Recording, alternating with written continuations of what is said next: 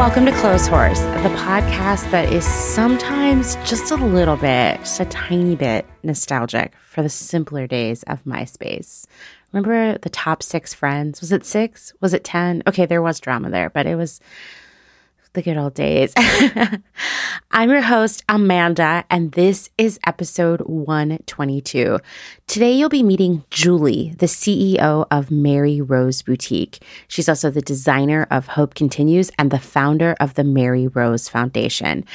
I'm going to give you a little heads up that we will be talking about anti-fat bias and eating disorders for about the last third of our conversation, and it's totally okay to skip that section. Julie did something that is kind of unheard of in the world of selling clothes to people. It's totally difficult to execute, and yet when it happens is incredibly impactful. She made the decision to switch from selling fast fashion at the peak of the pandemic, I hope it was the peak, to becoming a sustainable and ethical small business. You'll hear all about it in our conversation. It's so fascinating to me. Before we move on, let's do some housekeeping. I know everybody loves the word housekeeping, right? First off, new episodes of Clotheshorse will now be released late in the day on Sunday or even on Monday mornings. That's not the biggest shift in the world, but after 2 years of it always being there on Sunday morning, that is a shift. I know some of you listen to it on Sundays. It's part of your routine, and I just want you to know why that's changing.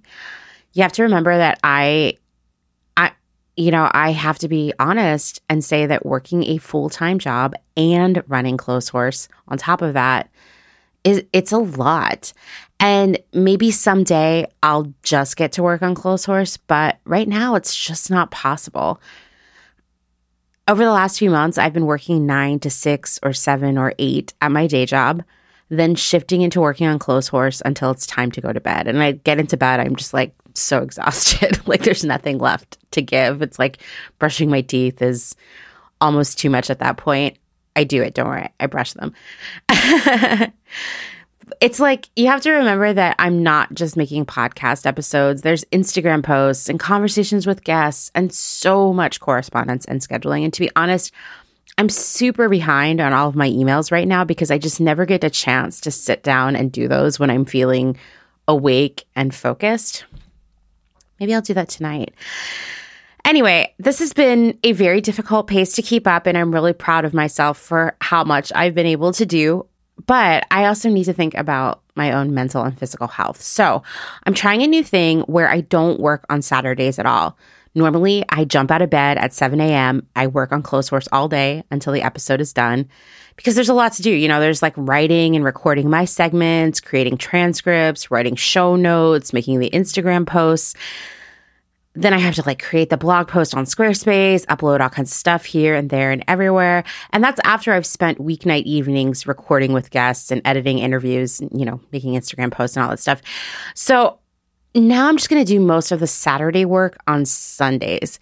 It's so luxurious to have one day completely free of work, and I can already feel the difference in my mental health. So that is going to be the plan going forward.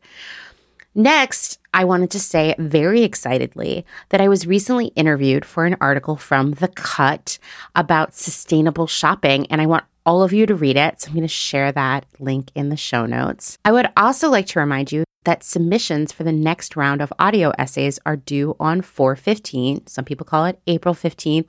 Here in the United States, I'm pretty sure that's the deadline for taxes. That's a little bit less than 2 weeks away. Here's the theme. What is a style rule that you're going to break? What was your journey to realizing that your style was personal and nothing to do with anyone else's rules and opinions? Or conversely, are you fearful of breaking those rules, and why? Tell us all about your relationship with how you dress. Your essay should be between 3 to 10 minutes long, and you can record it using the voice memo app on your phone or computer.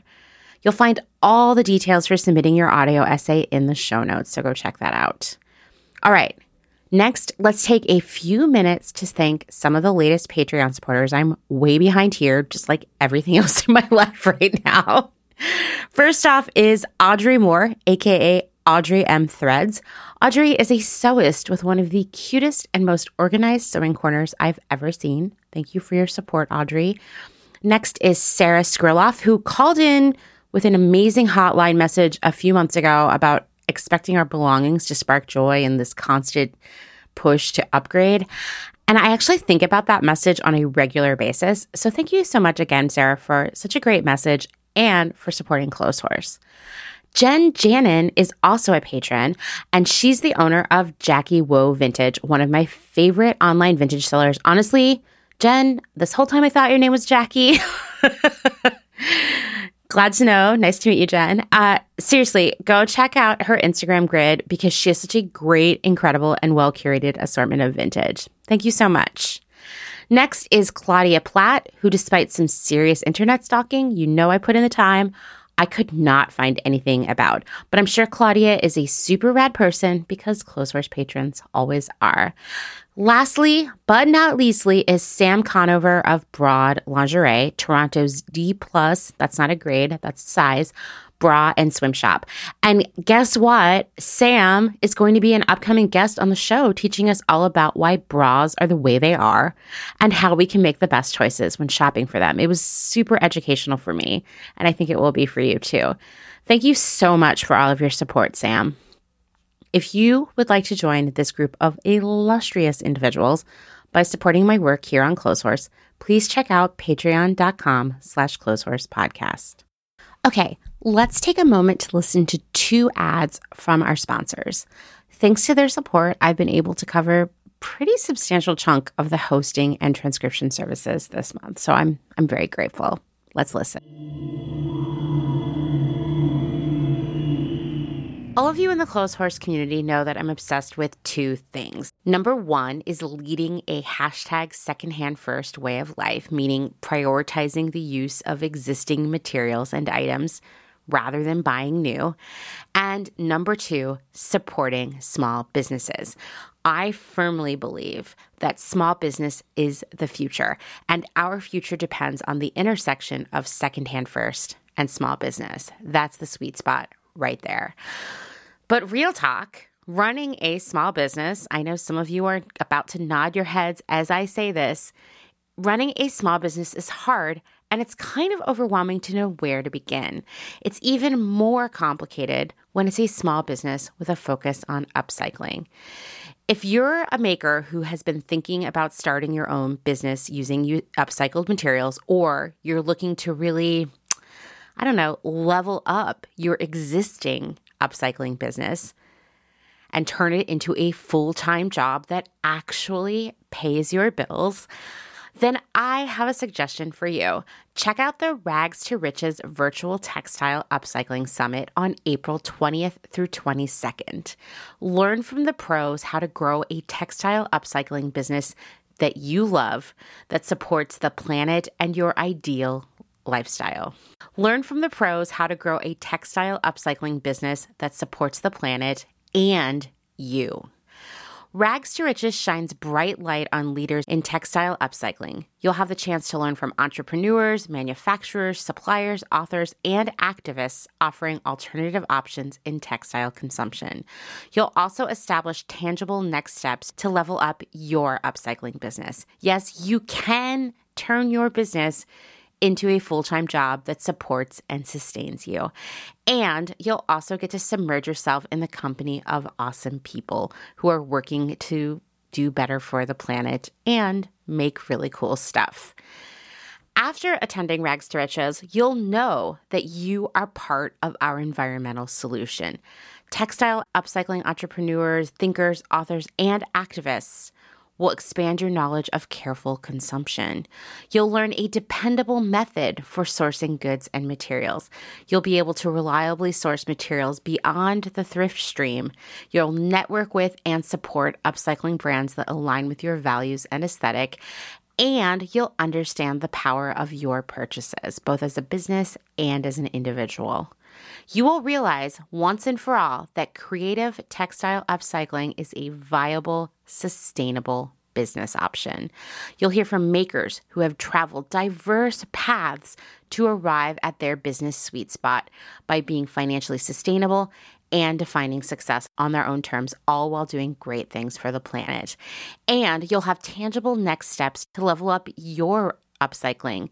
You'll learn from the pros as they share specific expertise that will engage, inspire, and help you know the importance to both you and the planet of taking your textile upcycling up a notch. Tickets for Rags to Riches include 3 solid days of inspiration and education, 60 days of free access to Stitcherhood, which is an inclusive community of upcycling entrepreneurs. You'll get access to a private Rags to Riches networking group, a virtual goodie bag, games and prizes, and so much more.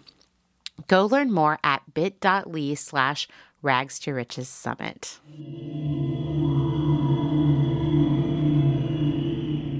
Something most of you might not know about me is that I actually studied painting in college. How I ended up in fashion is a whole other, much longer story. For me, there is nothing more relaxing and enjoyable than cozying up to some canvas or some really nice watercolor paper with a brush and paint. For me, the act of painting is almost meditative. I always feel fresh and ready to conquer anything when I finish. And my favorite subject matter, just on a personal level, is painting portraits of other people. In fact, I would say my number one artistic influence is 20th century portrait artist Alice Neel. Go check her out. Her sons made an incredible documentary about her. It makes me cry every time I watch it. 5 stars.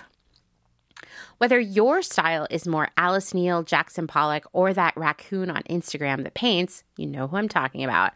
There is something so magical about taking some time to yourself to move paint around with a brush. But you know what's not magical? Tracking down those supplies. It feels like such a super unfun errand. And half the time, you can't find what you're looking for because these days, art supply stores are a disappearing breed. Fortunately, proud Clotheshorse sponsor Let's Make Art makes it easy with amazing products and tutorials for you so you can focus on the good part, learning and making art. Let's Make Art is a revolutionary crafting company that aims to help everyone channel their inner artist, whether they're 3, 63, or 103, by delivering great art supplies and kits directly to your front door. You don't have to spend 4 years at art school to enjoy painting. But I know that getting started can be intimidating. What kind of brushes should you buy? Never mind paper, pens, paints, and so on. The first time I walked into an art supply store, I was simultaneously excited and really freaked out. What if I chose the wrong thing? What if I embarrassed myself at the checkout by trying to mix acrylics and oils? Would the salespeople laugh at me after I walked out of the store? Mortifying. Fortunately, Let's Make Art offers a monthly art box that includes supplies and tutorials, including free lessons from in-house artists. That helps you make some magic of your own with paint. And if you're already a great master, Let's Make Art has plenty to offer you too, with a well-curated assortment of paints, brushes, and other supplies. I'm an oil painter first, but my other 2 favorite media are gouache and ink, and Let's Make Art has a great selection of those, along with watercolor, acrylic, watercolor pencils, another personal favorite, and so much more. If you're feeling stuck about what to paint, happens to all of us, Let's Make Art has got you covered with an assortment of pre-assembled kits for painting landscapes, animals, and just generally beautiful things. These kits, they make great gifts. What else? Let's Make Art offers supplies, kits, and tutorials for watercolor painting, lettering, all kinds of other things, including kits for kids ages 5 to 11. There's nothing better than watching them use their own imagination and feel the joy of creating something of their very own. It's a pretty great gift as well. Let's make art simple together. Check out Let's Make Art today by going to my special link, zen.ai/clotheshorse. I'll be sharing that in the show notes, of course. That's zen.ai/clotheshorse to get 20% off. The coupon code is activated at checkout.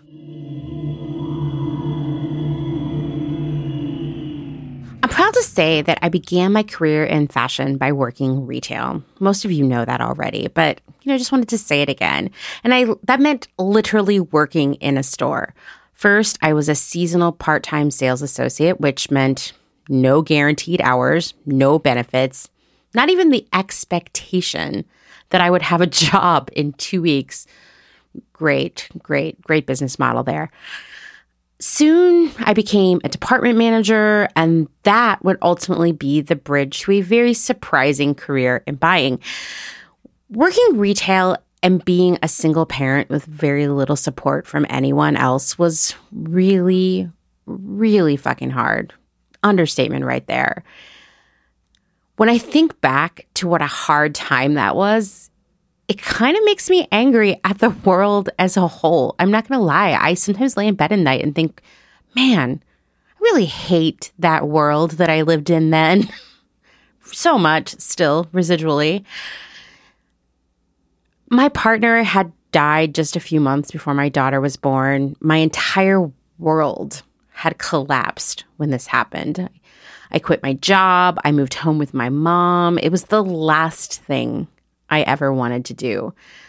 I lost my friends, my life as I had known it, and honestly, every single one of my life dreams had been obliterated the day my partner Ryan died. I had nothing financially or socially by the time I moved across the country to Portland, Oregon. It just felt like the place where I could get better, where life could be good. But I had nothing. What I did have was the constant fear of homelessness, of somehow losing my child to the foster care system because I was so broke and unable to provide the way a good, upstanding, middle-class parent would have been, right? Like one that was married and had a car and could afford to take the bus. Luxuries, right? I also had the constant judginess of society as a whole. That idea that being a single mother meant that I was a bad person, a floozy, a slut, a drain on society. I actually saw someone post on Reddit last week. It was like they were getting something off their chests, and they were basically like, I hate single mothers. They're a drain on society. They're bad people. They're selfish, on and on and on. And I was like, you know what? Do not engage. Just close the app and go outside and go for a walk. And I did that. But people still feel that way. But it felt just so palpable at this time when I was much younger and had this small child that was mine and mine alone to care for. Somehow it felt like everyone thought that my child and the challenges of raising a child alone, that was a punishment. A punishment for what? Having sex? Being born with a uterus? I'm not sure. It was just such a gross time to be a young woman, an even grosser time to be a young single mother. I was struggling so hard to just keep a roof over our heads, to keep it together, to afford diapers and food and all of the other basic needs for myself and my child. And at the same time, I was still dealing with the grief. Grief is such an understatement, too, of losing my partner. This grief would haunt me for well more than a decade. And honestly, that grief still lives with me today. But back then, I cried almost every night. I mean, I was just sad. Sad is not the right word. It was agonizing. I was scared. And yet, I had to pull it together every day to be a good mom and take care of us because survival doesn't allow for grief. I certainly couldn't tell the world, hey, world, I had a hard, traumatic childhood. There's really no one in this world who I can count on to love me and support me. And I lost the love of my life, and I'm just trying my hardest to survive. No, I couldn't do that. Instead, I had to act cool, like everything was fine, because that's what the world wanted from me. If I was going to have the audacity to be a tattooed single mother, then I sure as hell must act like everything was fine and never complain, because I was lucky to be even included in this world. But I was oh man, I was just so desperate for any crumb of anything that came my way. It made me accept shitty people. Yes, fundamentally shitty people as friends. I dated super toxic individuals. Man, it's like a lineup in front of me right now of just one terrible person after another. And I put up with any and all abuse that I faced at my job because I was always one missed paycheck away from homelessness. So I had to be the best employee in all ways. I wish I could go back in time and tell my younger self that she's doing a really great job and everything's going to be okay, even if it doesn't feel that way. There was a sales associate who worked in my store named Veronica, and she was cool. I really liked her as a person. She had great taste in music and a dry sense of humor, but she was a terrible employee, like constantly late for work and creating nonstop drama when she was finally clocked in for her shift. But I kind of gave her a pass on all of that because, like I said, I liked her. I think I thought she was my friend. One day, the store manager pulled me into the office and said, "Hey, listen, I noticed that you haven't been writing up Veronica when she's late for work." I kind of shrugged my shoulders because even though I was a model employee, I had no choice but to be, I never wrote people up for being late. Most of us took the bus to work, and you know what? Buses are unreliable, right? I was always on time for work, despite having to wrangle a toddler, because I biked everywhere. Mostly because I couldn't actually afford to take the bus. And to be fair, my feet were always way more reliable when it came to arriving somewhere on time. The store manager was also a person who I liked very much, a really lovely person to this day, and I'm sure it sucked for her to have to give me this talking to. But she gave me an ultimatum. Write up Veronica the next time she was late or be written up myself. And if that happened, I wouldn't be eligible for a raise or a bonus. These things are a pretty big deal when you're so broke you can't afford bus fare. So I agreed. Fine. Okay. I would write her up the next time she was late. I even kind of pulled Veronica aside and was like, "Hey, you should really try to be on time more because like people are getting upset about it." And she sort of laughed it off. But that was me trying to say like, "Hey, listen, here's the deal, bro. Like, you got to get it together." It didn't work because I flew home for a few weeks to see my family in Pennsylvania. And while I was there, Veronica was late for work every single day. And so she was written up by the other managers and ultimately fired because, like, I don't know if you've worked retail before, but this is a pretty standard model. Like, you get a verbal warning, which is really written down. I don't know why. It's called the verbal warning. Then you get a written warning. That's literally written down also. It's in your file. You might get one more written warning for the same thing, and then you're fired if it happens again. So be late every day in a week, you're going to lose your job. When I heard the news, I was both sad to see her go, but I was relieved that I wasn't going to have to be the person to write her up for something as dumb as being late. But then I received a message via MySpace, and it was from Veronica. "You're a loser," she said. "Your family is ashamed of you. You're a bad mother, and the best thing you can do is just die because you'll never amount to anything." There were a few more statements, and they were all equally terrible.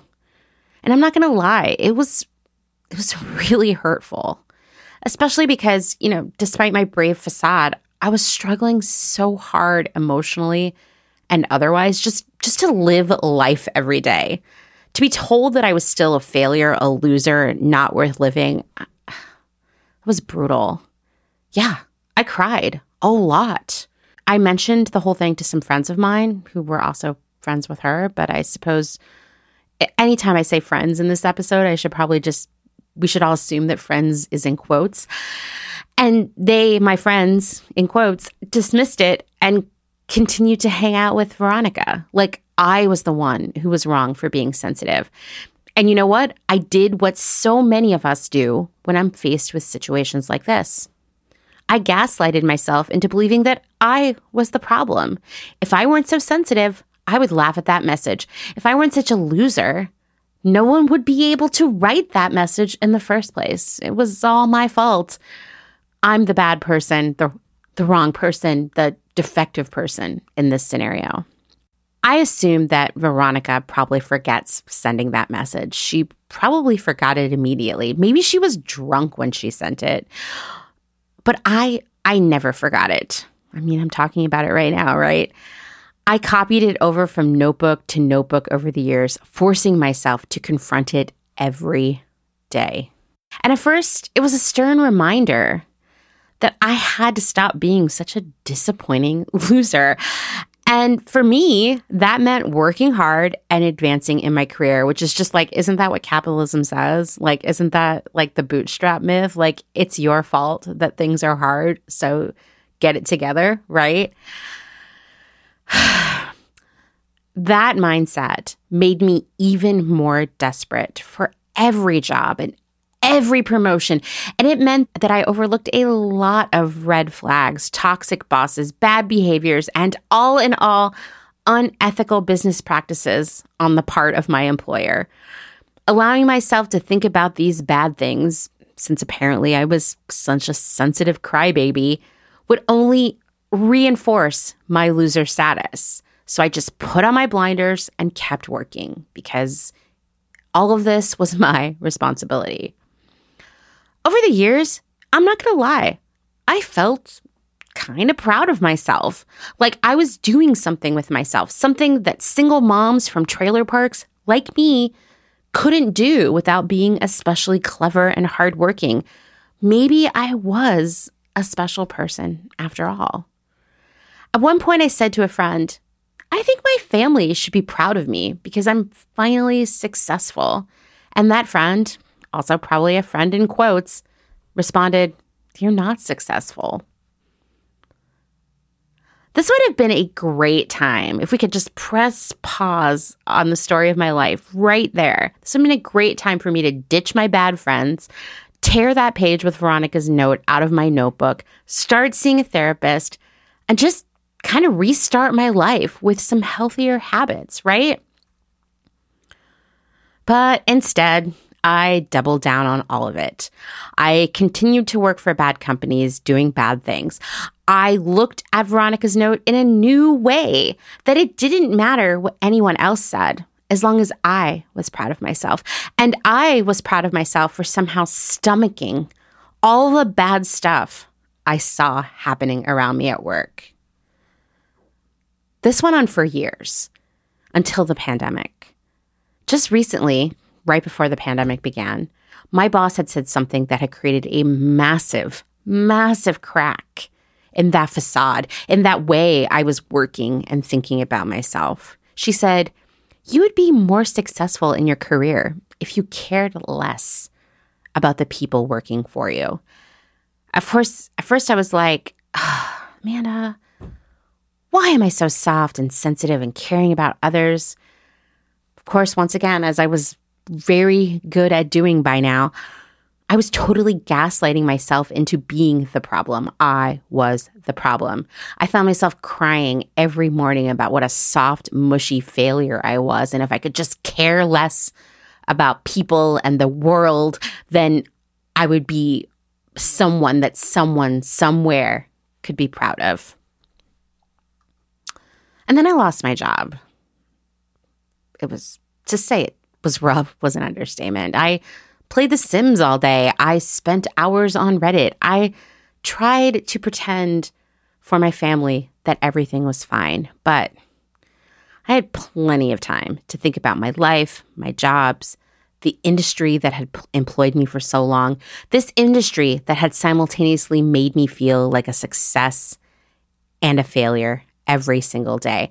This industry that had defined what it meant to be a failure, a loser, and an embarrassment.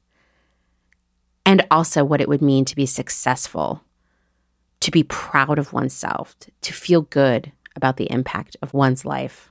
Because I'd never really been allowed to be proud of myself, truly, to feel good, truly, about the impact of my life. I felt lost for quite a while there. I felt like everything Veronica had written to me 15 years before that was true. That she had somehow seen what a tremendous waste of life I was. I've mentioned around here that I had cancer when I was a kid, and there would be people in my family who would say to me, lots of kids with the same cancer died, but you didn't. You must be here for a special reason, a purpose. That puts pressure on you to not be a waste of life. Like, we all feel that pressure, but that's added pressure to be like, okay, I'm not going to be a waste. But maybe Veronica was right. Maybe I was a waste. It was a lot for me to think about what I was doing and what it meant to me and what I wasn't doing and what that meant to me. Clotheshorse was born out of all of this thinking, and I didn't know what was going to happen with it, but it was a great way to start unpacking the sadness and rage that had been building up inside of me during the years I was working for all of those fast fashion brands. I finally could speak about the bad things I saw happening and why they happened, and how we could all as a community untangle it and force the industry to do better. It gave me a sense of purpose that I'd never had before. And you know what? It made me feel proud of myself in a way that I'd never had before. It made me think, hey, maybe I'm not a waste of life, right? Something that Julie said multiple times in our conversation, which you're going to hear in a few minutes, this thing she said has stuck with me since she said it. She said, the actions of one impact us all. And I believe that.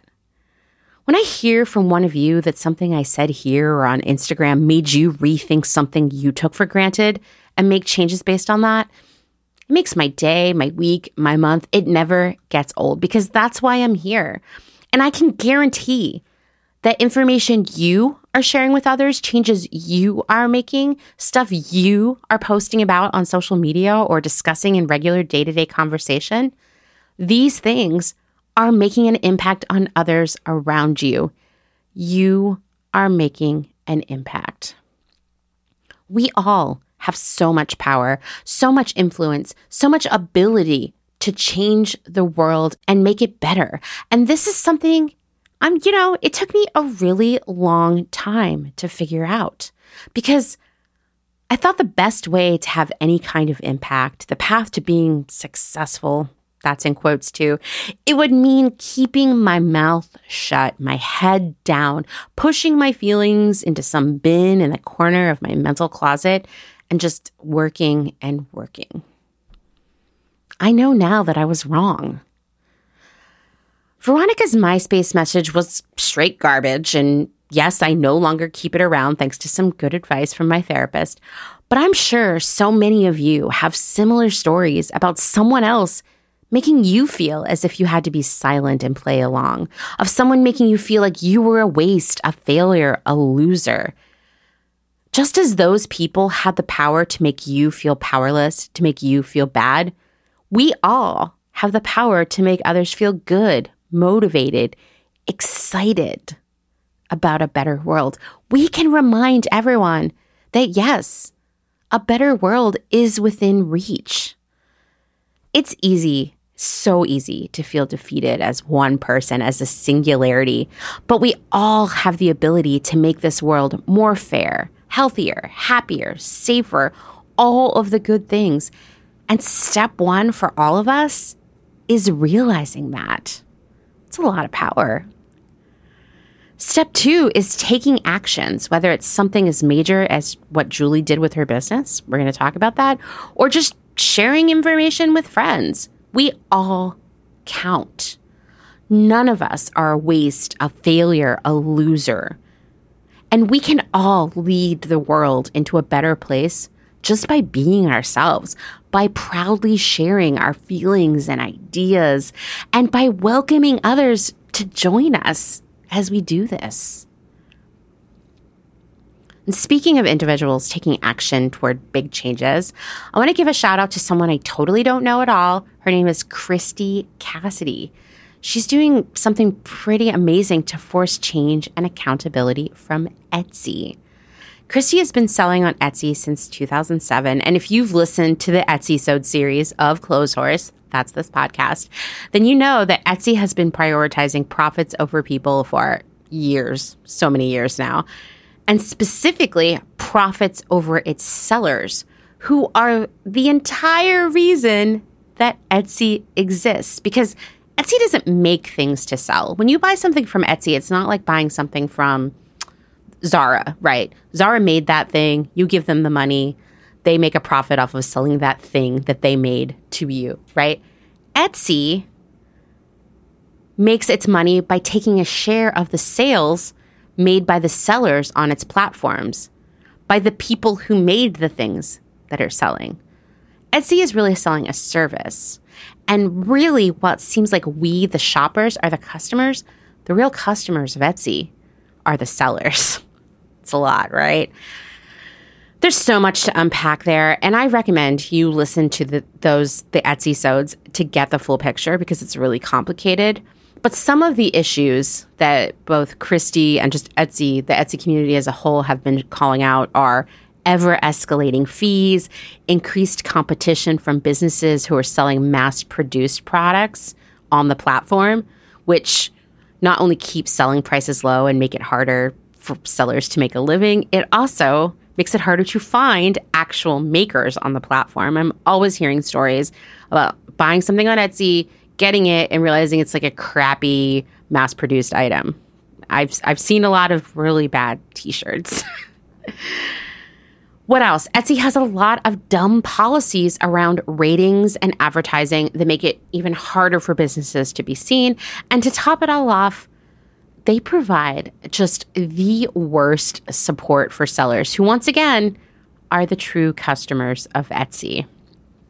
I'm going to share an article from The Verge that breaks it all down. It'll be on the show notes, and I want to thank Selena Sanders for sending it my way. But there are two important things to call out here before you go read the article. One, Etsy sellers are calling for a boycott of Etsy on April 11th. That's coming up in 8 days from when I'm recording this what is this, monologue? I'm not really sure. Episode, whatever. April 11th.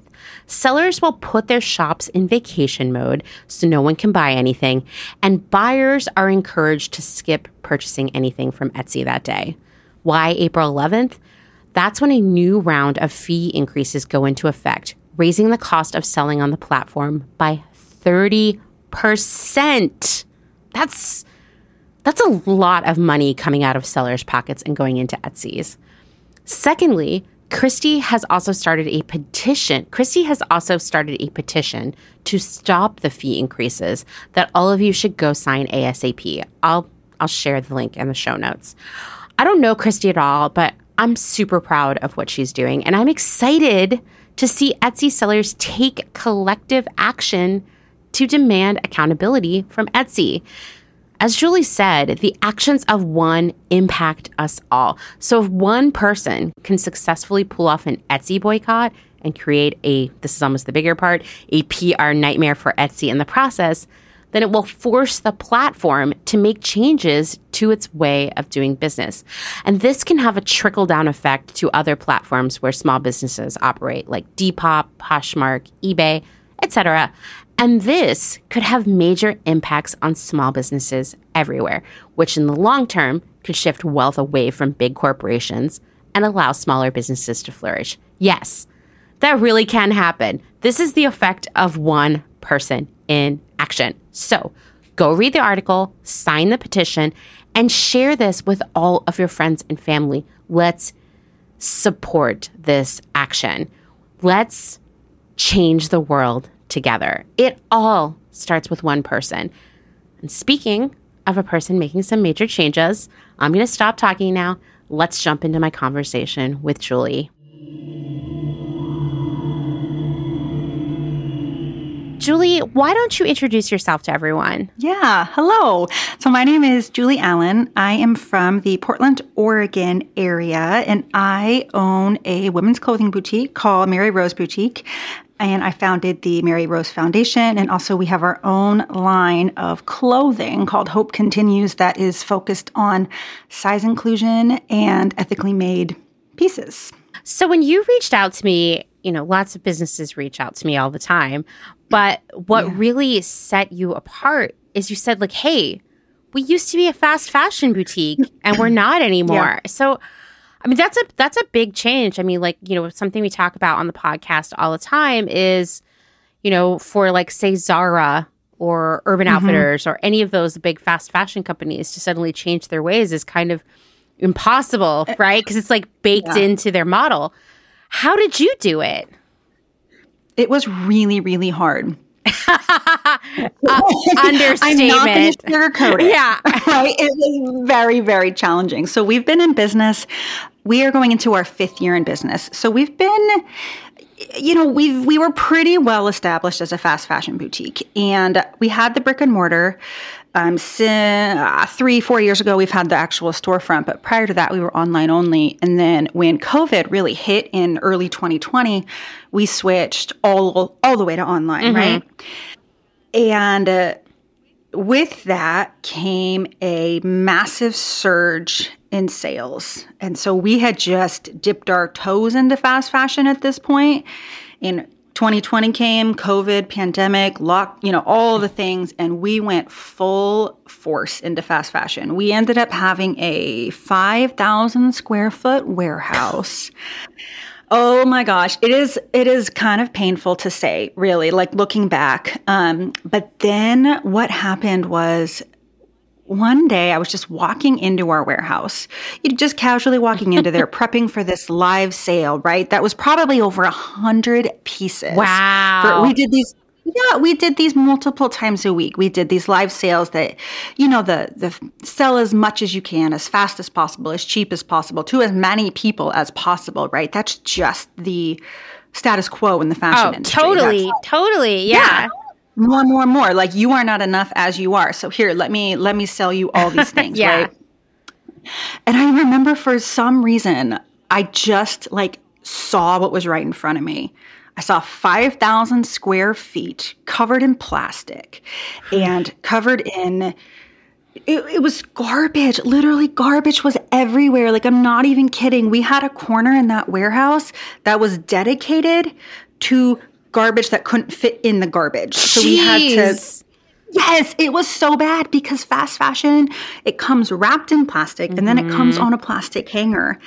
And I stopped, and for the first time, I saw what was right in front of me. And I was like, what am I doing? What is this? And so then I started to learn more about the fashion industry. And it is embarrassing to say, but I didn't know. I had owned a boutique for, at this point, 3.5-ish years, and I had no idea that child labor was a thing. I had no idea the amount of waste that the fashion industry produces. I didn't know. And once I started to learn and see the reality that was fast fashion, I said to my business partner, who I also happen to be married to, which is a whole nother conversation. I said to him, we can't do this anymore. Right. Like, we can't do this. We have got to switch. Like, I don't know what the solution is, but I know that I cannot be a part of this. And he looked at me and he said, you're going to lose the entire business. And I was like, I don't care. Like, I can't do it. Like, once you really start to see and understand, like people in our supply chain, first of all, we don't know what's going on. There is zero transparency in the fast fashion world. You like to think, or we like to think, just because something says USA made or, whatever it says, it doesn't mean anything. And so this was early 2021. And so we spent a good year redesigning and rebuilding our business. I mean, it's an entirely new business model. So when you say like Zara and H&M, it's built into their model, that is absolutely true. We had to make an entirely new business model. And that is a tough switch. We lost probably 70% of our customers. Our revenue, I mean, we were down well over half 2021 compared to 2020. But it's worth it. It is hands down worth it, because I want people to be treated like human beings. Like, that's, it's just, I don't understand. I don't understand. I really don't. And I didn't know.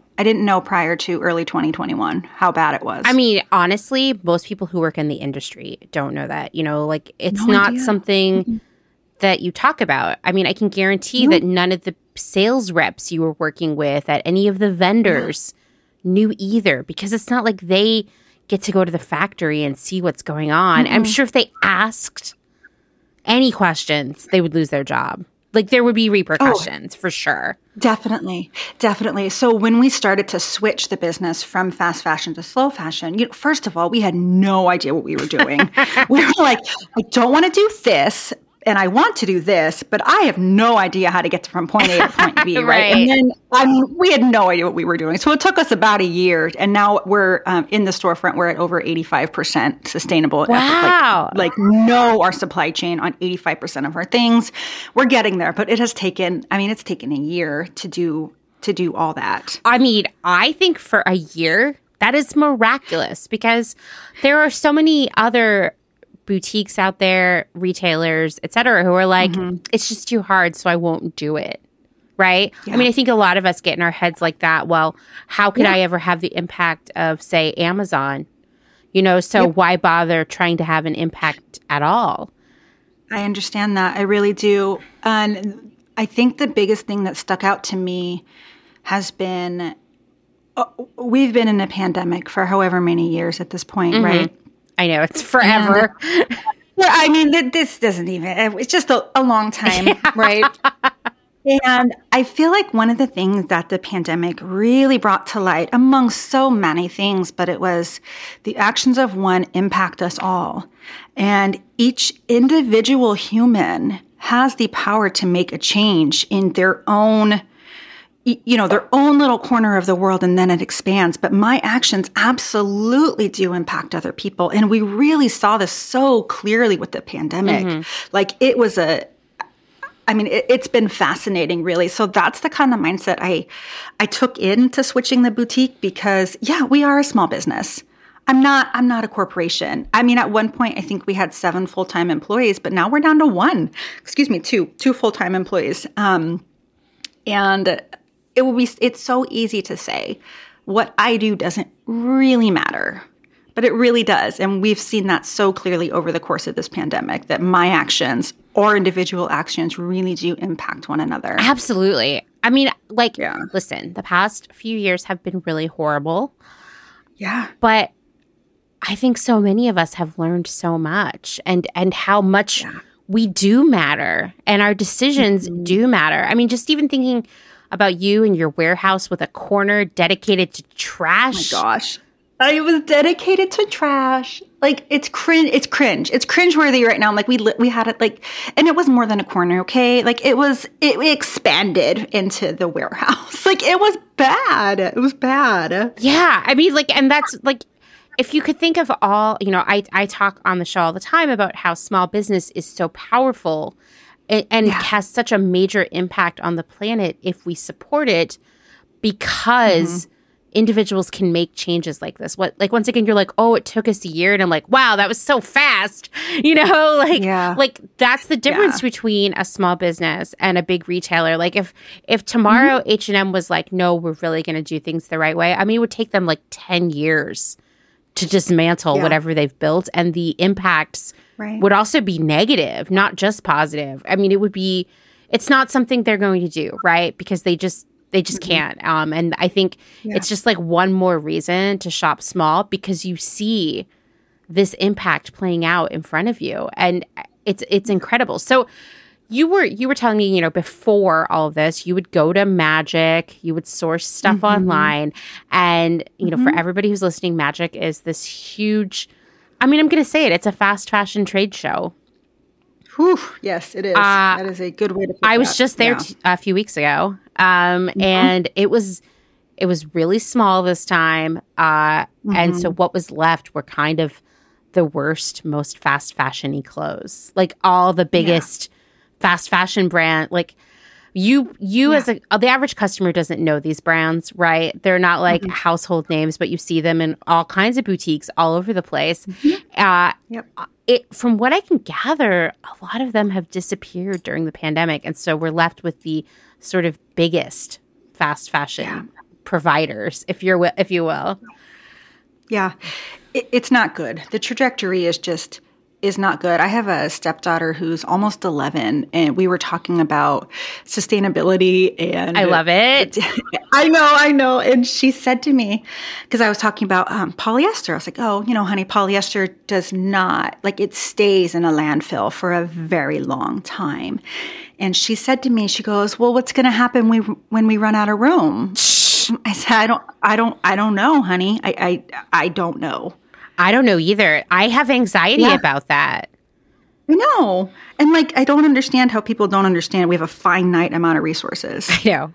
Like this is not really even an option to change anymore. Like there has got to be a better way. And I really do believe small businesses and small brands that are, and consumers, like educating consumers, because I was in the industry and I had no idea. And so I do have hope for the fashion industry as a whole, but we have a long ways to go. Long ways. I mean, the polyester is a really good point to bring up because most people think of polyester as being like a 70s thing, right? But actually we're living in the golden era of polyester with like 60 to 70% of new clothing being polyester.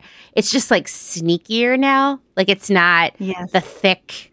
I mean, you see a 70s polyester, you're like, that's poly. You can see it from like across the room, right? But now it's like silky or sheer or drapey and all these things. And, I remember before we were talking so frequently about climate change, 20 years ago, it was like, we're going to run out of fossil fuels, right? Like that was the conversation all the time. And that was sort of what started the development of electric cars and, alternative energy sources. And interestingly enough, this is before we started making 9 gazillion polyester clothes, which are made out of fossil fuels. And I feel like we don't talk about that enough. That, we have to change our habits around driving and flying and everything anyway. But regardless, we're pouring tons of oil into clothing and other like semi-disposable things that could have at least in the future been used for transportation. It's gross. It's really gross. I was just in Vegas again last week for another trade show. And what appalls me most when I'm there, I mean, it's a lot of things, is all of the plastic that I see everywhere I go. Like people walking down the strip with these huge disposable plastic cups full of like so-called daiquiris, and like those are going to go in the trash, right? Like there's just so much, everything is plastic there. I went to a restaurant where all the utensils were plastic, the packaging was plastic, and it's just like, that's just one place. But, I think we look at a plastic cup and we're like, oh, that's so wasteful, but we don't look at the polyester clothes and think about those. Yeah, completely agree. There has I know it sounds very doom and gloom a lot of the time, it right? Does. And I totally get that. And I really do believe that more people are starting to realize these things. I mean, I'm a great example. I had no idea what I was doing, contributing to the landfills and this overconsumption mindset, right? Of just, you need to buy this in order to fill some void. And I didn't know. And I just have to believe that there are a lot more people out there that are going to realize, especially, when we get through this pandemic, like that what I do does matter. It does have an impact. And I know it can feel overwhelming and I know it can feel stressful, but it's like I have to go back to that hope that like I really do have for humanity, which I feel silly saying that, but no, I mean, I think you're a great example. Like you're not an environmentalist. You know what I mean? You're not like a scientist, you're not like an activist who's out there like chaining yourself to trees, right? Right. You're a person who you're a small business owner, you love clothes, you love what you do, and you have all these other passions around size, inclusivity, and so many other things that we're going to talk about. And yet you were like, hey, I'm realizing this and I'm going to make a big change. And I think that's what's really important is I think sometimes we think, well, we can't be a person who makes impact. We can't, nothing we do matters, right? We like don't have the reach or the influence or any of that. And that's just not true. I mean, think about the clothing alone that you were buying and selling that came wrapped in the plastic with the plastic hangers. Even just thinking about not having that anymore, I mean, that adds up. It does. Yeah, we did really well in 2020.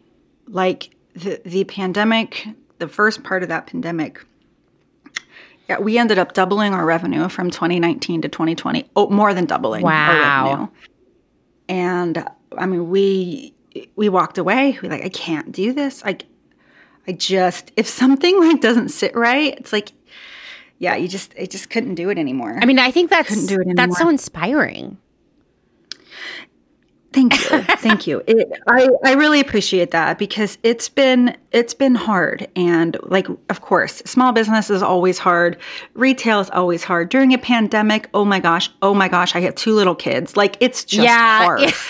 But hearing like, I've had a couple of clients come up to me or just DM me over Instagram and just say, like, I didn't know before and now I do and thank you. And it's like, okay, start there and just slowly build. Like, I really got to hold on to that hope, of we really will be okay. I mean, I love that. So let's talk about it because it was hard, right? So what did you do with all the stuff you already had? Yeah, we sold it pretty much at or below cost. We did. So we had a big warehouse, like just got rid of stuff, got rid of a lot of stuff. We donated a lot as well. We have several local charities we work with, an LGBTQ youth charity that's close by us. We have a couple houseless charities. And so we donated a lot and we sold a lot at or below cost.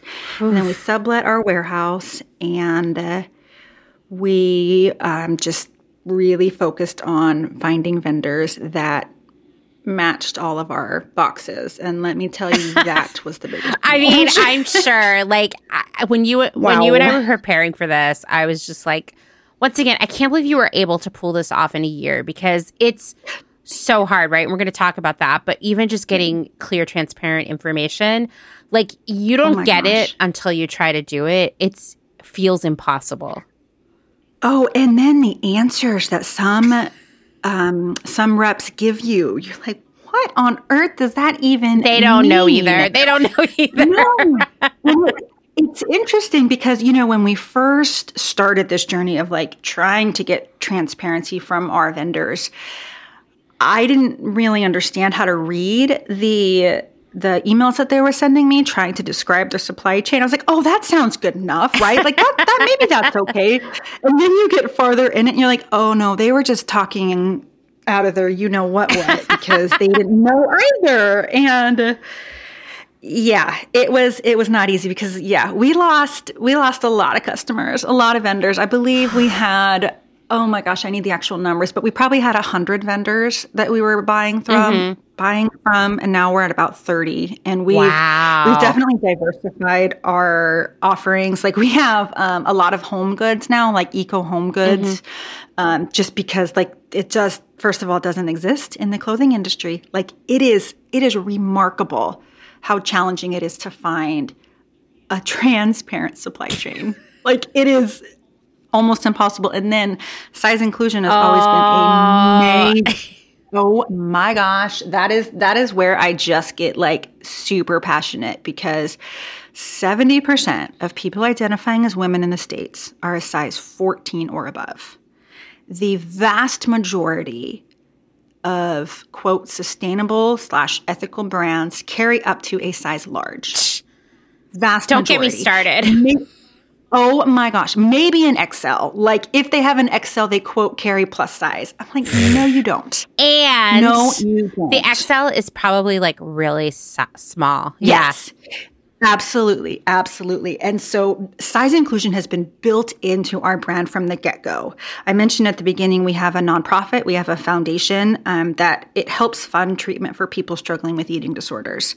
So being anti-diet culture and accepting accepting all bodies and making this safe space for people that have lived or that live in marginalized bodies is incredibly important to me. Like that is the heart of our business, is that nonprofit in eating disorders and marginalized communities. Like that's what we care about. And then switching everything like, oh my gosh, I can't find it. I can't find it. And it just does not exist. I'm telling you, I think we found maybe 3 clothing vendors, 3. And one is local to Portland. And I'm like, thank God, because somebody out there else is doing it, because it is virtually impossible to find. And I don't want to hear anyone's excuse anymore for it. I'm like, I'm so over hearing excuses about how it costs too much to make above a size large. It doesn't. It really doesn't. Oh, yeah. I'm so tired of hearing it too. Especially like if you look at some of the larger, like so-called sustainable brands. I went on a weird, creepy scavenger hunt maybe more like detective work a few weeks ago, where I was like, I just want to know, like, what's the size of these businesses? Where's their money coming from? And basically any larger one that you're seeing on Instagram that's taking out tons of ads, they have investment money, right? They're not, I'm not talking about the small makers who are literally at home sewing everything themselves or with like one other person. We're talking like they are placing orders with factories. They have a team working for them, and they're taking a decent amount of investment money. Budget for it. Budget in your P&L for a fit tech, for fit models. I'm sorry. It's ridiculous. It's not. No, it is not that much more expensive because, like I mentioned, we started our own clothing line and it goes up to 5X. It is not that much more expensive. I'm like, I can actually pull the freaking numbers and tell you it is not. Like, that is just some BS excuse. I don't, and it's rooted in fat phobia and diet culture and all of that. And I am so tired of hearing that excuse that it doesn't sell. Well, you didn't try. You're not making a welcoming environment for people that live in marginalized bodies. Like, by only in advertising or any kind of media, if they only have one body represented, it's like, no, of course not. Of course not. So totally. Yeah, I can go off on that. Oh my gosh. So. I mean, I feel like every time someone sends me a screenshot of reaching out to one of these brands to be like, why don't you offer more than a large? Why don't you offer more than extra large? It's like, oh, well, it's just like, we're a small business. And I'm like, you know what? You guys, fuck you. Because there are people who sew one garment at a time who are making all sizes and figuring it out. You can do it too. You have the resources. You're literally leaving money on the table. That's how deep-seated your anti-fat bias is. That is fat phobia. It is the diet culture equates moral superiority to living in a smaller body. And unfortunately, there is also this sense of moral superiority in many sustainable and ethical fashion brands.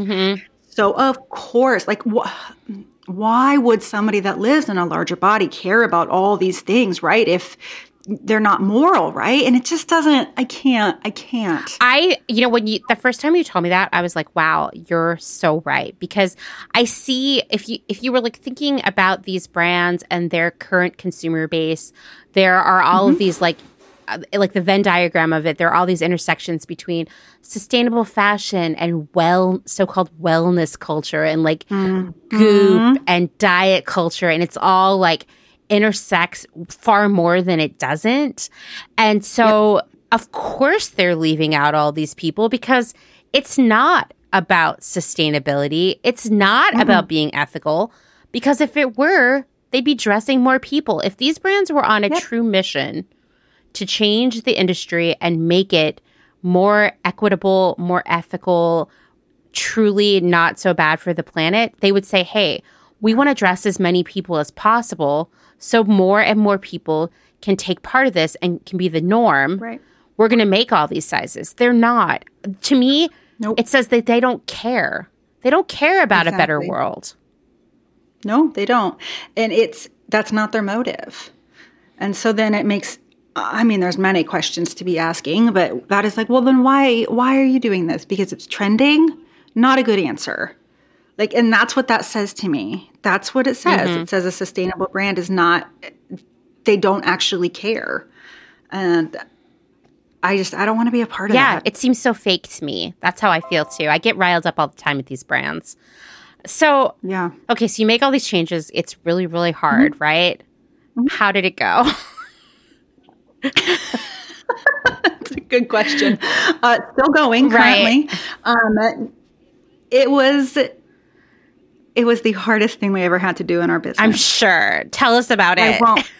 Yeah, and I'm not going to sugarcoat it. Like first of all, we lost a lot of money. Second of all, we lost a lot of customers because people want that $5 t-shirt. And as many times as I say, a $5 t-shirt does not exist. Just because you and I didn't pay for it, somebody paid for it. Whether that was not getting paid, whether that was being treated horribly, like somewhere along the supply chain, somebody paid for that t-shirt. But a lot of humans were not ready to hear that. And they went away, and that's okay. That's perfectly okay. And during this time we also began we really dialed in our mission, because it was a bit of an identity crisis, if you want to call it that, because I knew that we couldn't do that anymore, but I didn't know what we could do. And it was a very hard stop not being able to find size inclusive pieces, right? Like it was a hard stop. And so we had to sit down. I sat down with my team. I have the best general manager ever. Like she came from a corporate background, but this woman's heart's in the nonprofit world, and she's just like dynamite human being. And she and I had multiple conversations like, okay, this is where we want to go. This is where we are. Who are we and what do we stand for? You know, if we're going to make a change in our business, we're going to just make a change, and we're going to sit down and we're going to figure out what exactly we care about and what we stand for. And we're not going to be shy about who we are anymore as human beings and as a company. So we sat down and we came up with 3 pillars of our mission statement: sustainability, inclusion, and social justice. All 3 of those mission pillars were what we based every decision on after that. So once we got incredibly clear on who we were and what we wanted to accomplish with our business, like it's always been, like my business has always been more than a business with me. Like we opened the nonprofit maybe 6 months or so after having this, the boutique, and a portion of all sales at the boutique donated to the nonprofit. Like it's what keeps me going on hard days, right? But really dialing in who we are and what we stand for and the messages that we want to portray. Like we want to be a safe place for people that live in marginalized bodies. Right. And automatically that turns off a lot of humans. And that's okay. I had to really come to terms with that. Like we got a lot of not very nice emails, a lot of it. Our storefront is in a very conservative downtown right outside of Portland, Oregon, in downtown Oregon City. You want to know what we did, Amanda? What did you do? Oh my gosh. We put rainbows up everywhere. Rainbows everywhere. So our door is like covered in rainbows and all the things just. And apparently that ticks people off. Like I didn't know rainbows could make people mad. You never know. You know, like there's all this idea of like progressives and liberals being these like delicate snowflakes. And I am like, I would beg to differ because we don't get offended by things like rainbows. A rainbow. It's a rainbow. And you should have, oh my gosh. I'm like, what I said, we also have a sign that says like, we welcome all people in the, all the things, and like, do not enter if you have symptoms of COVID, transphobia, fat phobia, homophobia, any of those kind of things. And I don't know how that pisses people off. I'm like, just don't come in. Like, it was a hard stop though for everybody. And all that to say, once we dialed in who we were and what we stood for, it became a lot easier for us to make decisions. So that was really key for us in making business decisions. Ooh, that's hard to say. Business decisions that aligned with our values. And we had to stick by it. Like there were many times when we were like, well, this company does this, but it only goes up to this size. But do we do it? And it's like, nope, can't do it. So we It was tough. It was really tough. There's not really a better way to say that other than it was really hard. But getting clear on who we are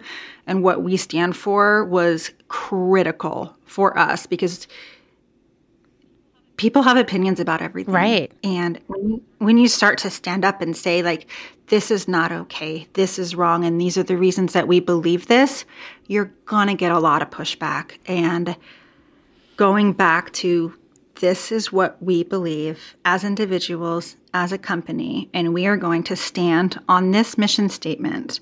So it became that filter for us that made it just much more clear for us. I mean, I love that, and I think even as just an individual, if you don't own a business, you're just trying to live your life in the most ethical, responsible way. I think putting those filters on for yourself actually makes life a lot easier. We live in a capitalistic society. We do.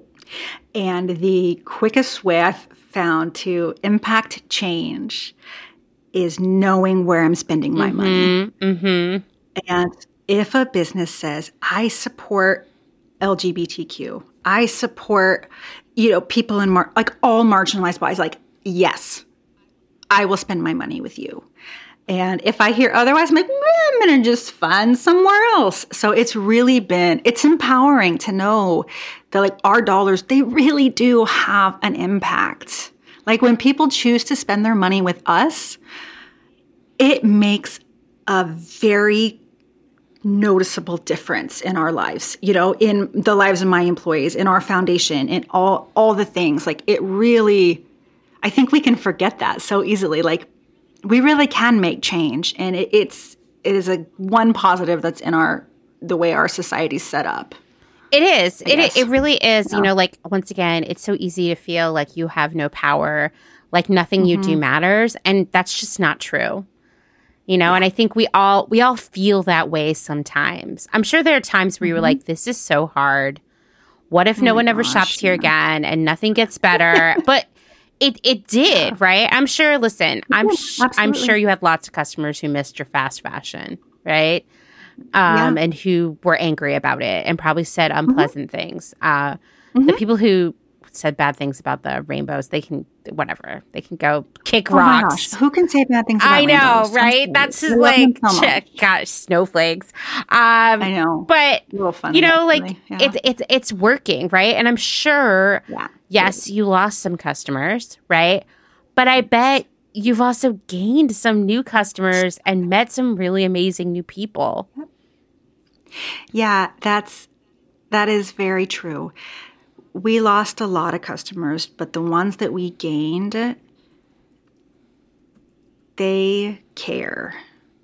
And they share the same values and the same mission and the same desire to do good. We don't always know how to do good. We don't always know how to impact change. We don't always know the next right thing to do, right? But the clients that we have now want that. They want that as well. And it feels like home now to me when I go into our storefront and it's a comforting feeling knowing that like we've worked so hard to create this space that people can come in. Like if you're a size 4X, cool, come in, like just come in. And something else I love about our store is that we don't have a quote plus size section and it's the same cost for all the sizes. It always really bothered me, like how all the stores would have this like little tiny section shoved in the back corner, not well lit. It felt like a corner of shame. Yep. And we don't do that. We're not doing that. Yeah. Everyone should get to shop together. I hate that. I hate that so much. Yep. And it's funny that you still see this happening at most stores, right? Everywhere. If even the fast fashion retailers who are like sort of size inclusive, who offer plus sizes, like they're in a separate part of the store. They are more expensive, even though they're the same things. And I'm going to tell you, it doesn't have to be that way. Even the more expensive thing, you just make it work. You get out a calculator and you futz around with it until everything can be the same price. I know. And then I'm like, that goes back to diet culture now, doesn't it? Because we live in this society that is obsessed with controlling particularly women's bodies. Yeah. It's everybody's body, of course. But women just tend to get women just are a little bit harder on. But yeah, it's diet culture and this obsession with controlling women's bodies. And I don't like it. I don't like it either. It makes me really, really angry. Let's take a moment to thank some of the incredible small businesses who keep Clotheshorse going via their generous Patreon support. Selena Sanders, a social impact brand that specializes in upcycle clothing using only reclaimed, vintage, or thrifted materials from tea towels, linens, blankets, and quilts. Sustainably crafted in Los Angeles, each piece is designed to last in one's closet for generations to come. Maximum style, minimal carbon footprint. Shift Clothing out of beautiful Astoria, Oregon, with a focus on natural fibers, simple, hardworking designs, and putting fat people first. Discover more at shiftwheeler.com. Late to the Party, creating one-of-a-kind statement clothing from vintage, salvaged, and thrifted textiles. They hope to tap into the dreamy memories we all hold. Floral curtains, a childhood dress, the wallpaper in your best friend's rec room, all while creating modern, sustainable garments that you'll love wearing and have for years to come. Late to the Party is passionate about celebrating and preserving textiles, the memories they hold, and the stories they have yet to tell. Check them out on Instagram at Late to the Party People. Vino Vintage, based just outside of LA. We love the hunt of shopping secondhand because you never know what you might find. Catch us at flea markets around Southern California by following us on Instagram at vino.vintage so you don't miss our next event. Gabriella Antonis is a visual artist and an ethical trade fashion designer. But Gabriella is also a radical feminist micro-business.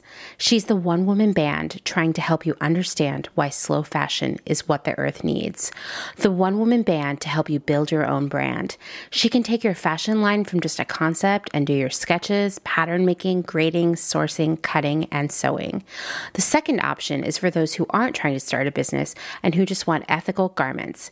Gabriella Antonis will create custom made-to-measure garments just for you. Her goal is to help one person of any size at a time, including beyond size 40. To inquire about this serendipitous intersectional offering of either concept, DM her on Instagram to book a consultation.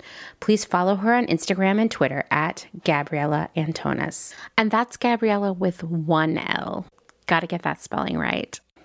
Dylan Page is an online clothing and lifestyle brand based out of St. Louis, Missouri. Our products are chosen with intention for the conscious community. Everything we carry is animal-friendly, ethically made, sustainably sourced, and cruelty-free.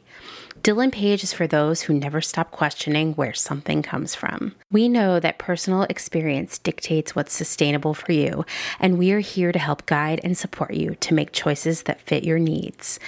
Check us out at dylanpage.com and find us on Instagram at dylanpagelife&style. Salt Hats, purveyors of truly sustainable hats, hand-blocked, sewn, and embellished in Detroit, Michigan. Find us on Instagram at Salt Hats. Karen Kinney Studio. Located in Western Massachusetts, Karen specializes in handcrafted earrings from found, upcycled, and repurposed fabrics, as well as other eco-friendly curios, all with a hint of nostalgia, a dollop of whimsy, a dash of color, and 100% fun. Karen is an artist/designer who believes the materials we use matter. See more on Instagram at Karen Kinney Studio or online at www.ckinney.com. Gentle Vibes Vintage. We are purveyors of polyester and psychedelic relics. We encourage experimentation and play not only in your wardrobe, but in your home too. We have thousands of killer vintage pieces ready for their next adventure. See them all on Instagram at Gentle Vibes Vintage. Thumbprint is Detroit's only fair trade marketplace located in the historic Eastern Market. Our small business specializes in products handmade by empowered women in South Africa, making a living wage, creating things they love like hand-painted candles and ceramics. We also carry a curated assortment of sustainable and natural locally made goods. Thumbprint is a great gift destination for both the special people in your life and for yourself. Browse our online store at thumbprintdetroit.com and find us on Instagram at thumbprintdetroit.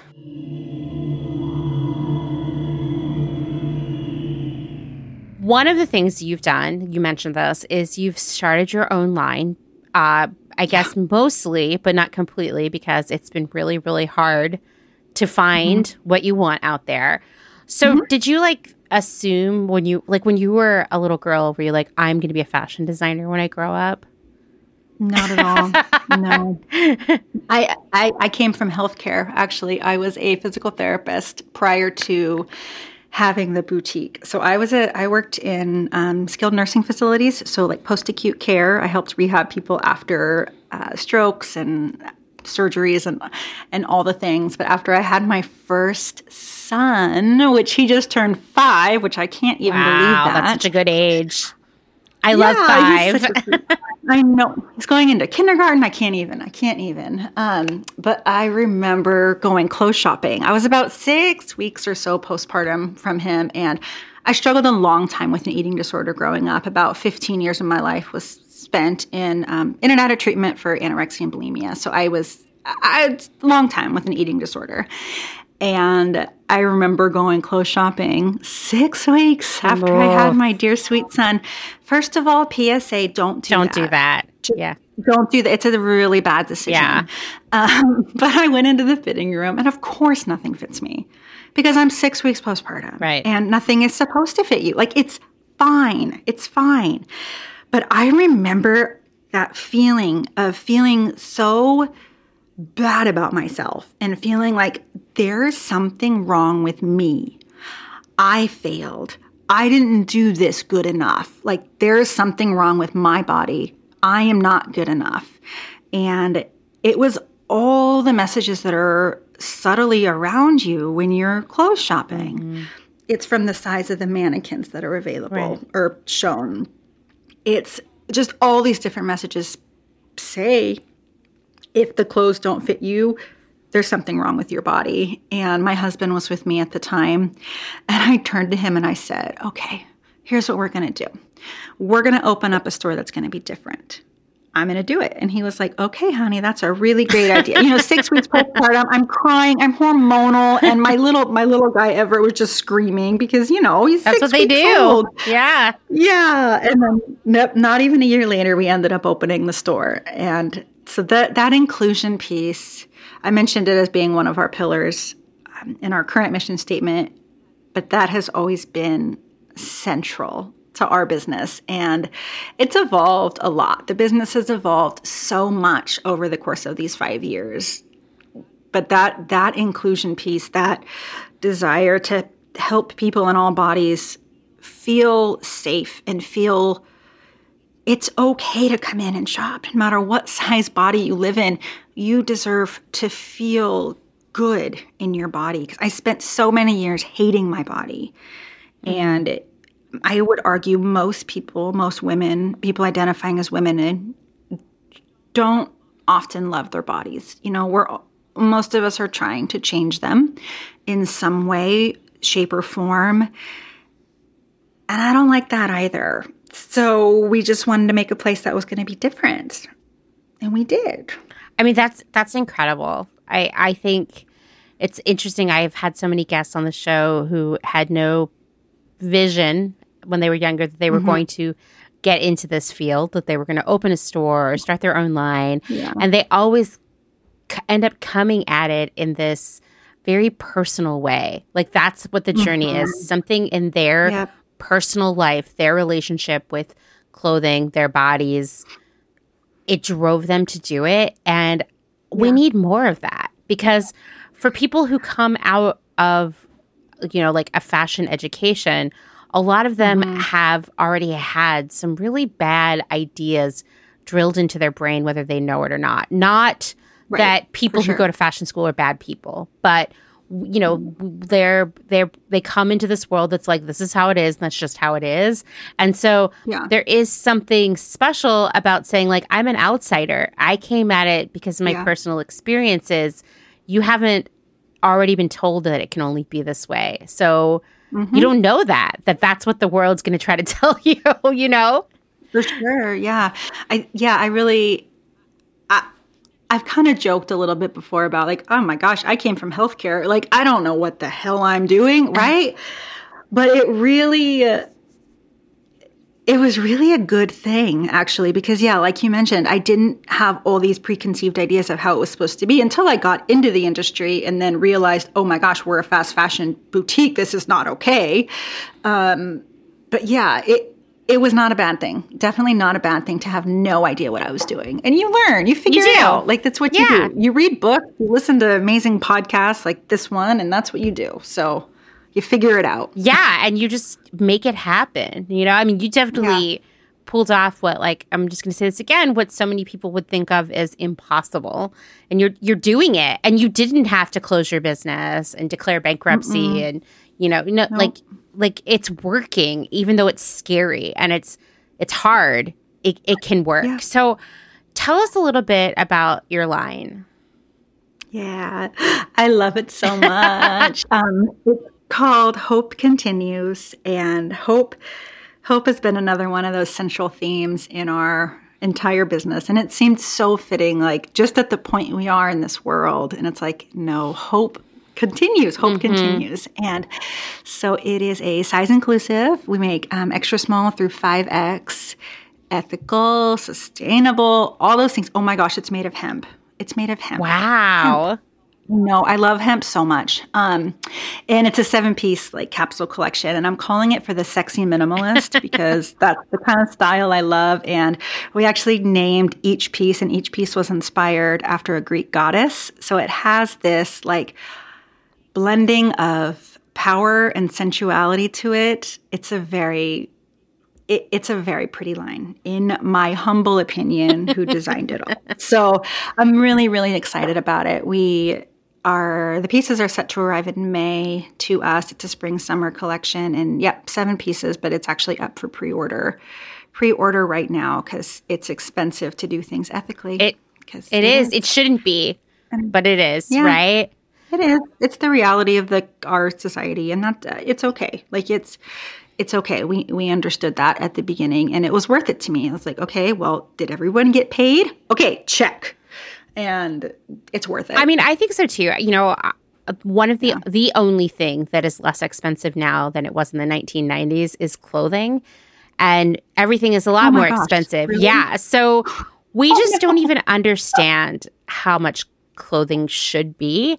And unfortunately, you know, we've got to change that mindset that we shouldn't be able to go into a store and spend $100 and leave with a whole bag of clothes.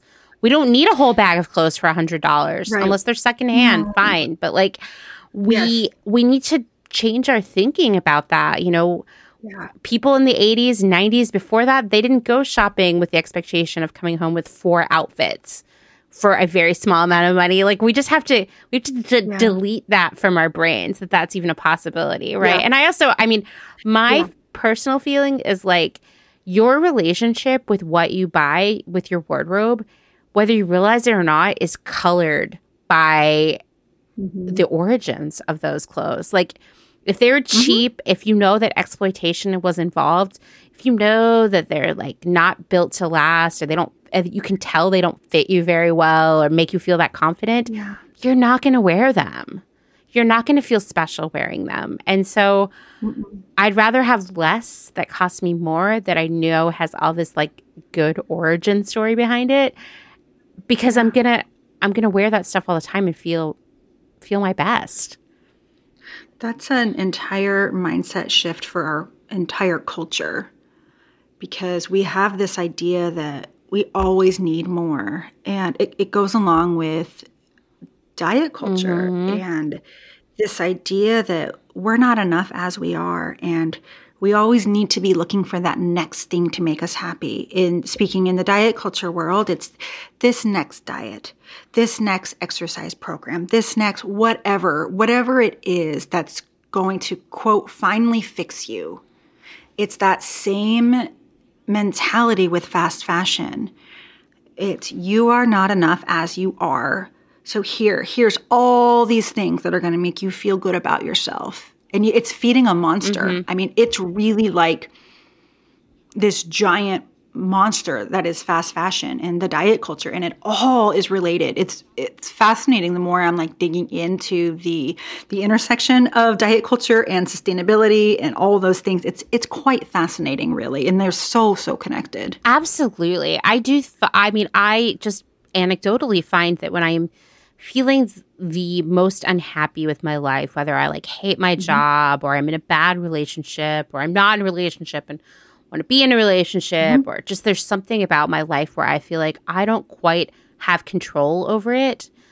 There are two things that I always do. One is I spend a lot of time hating my body and figuring out how to change it. And two, I buy a lot of stuff that I don't even like. It's all connected. Yep.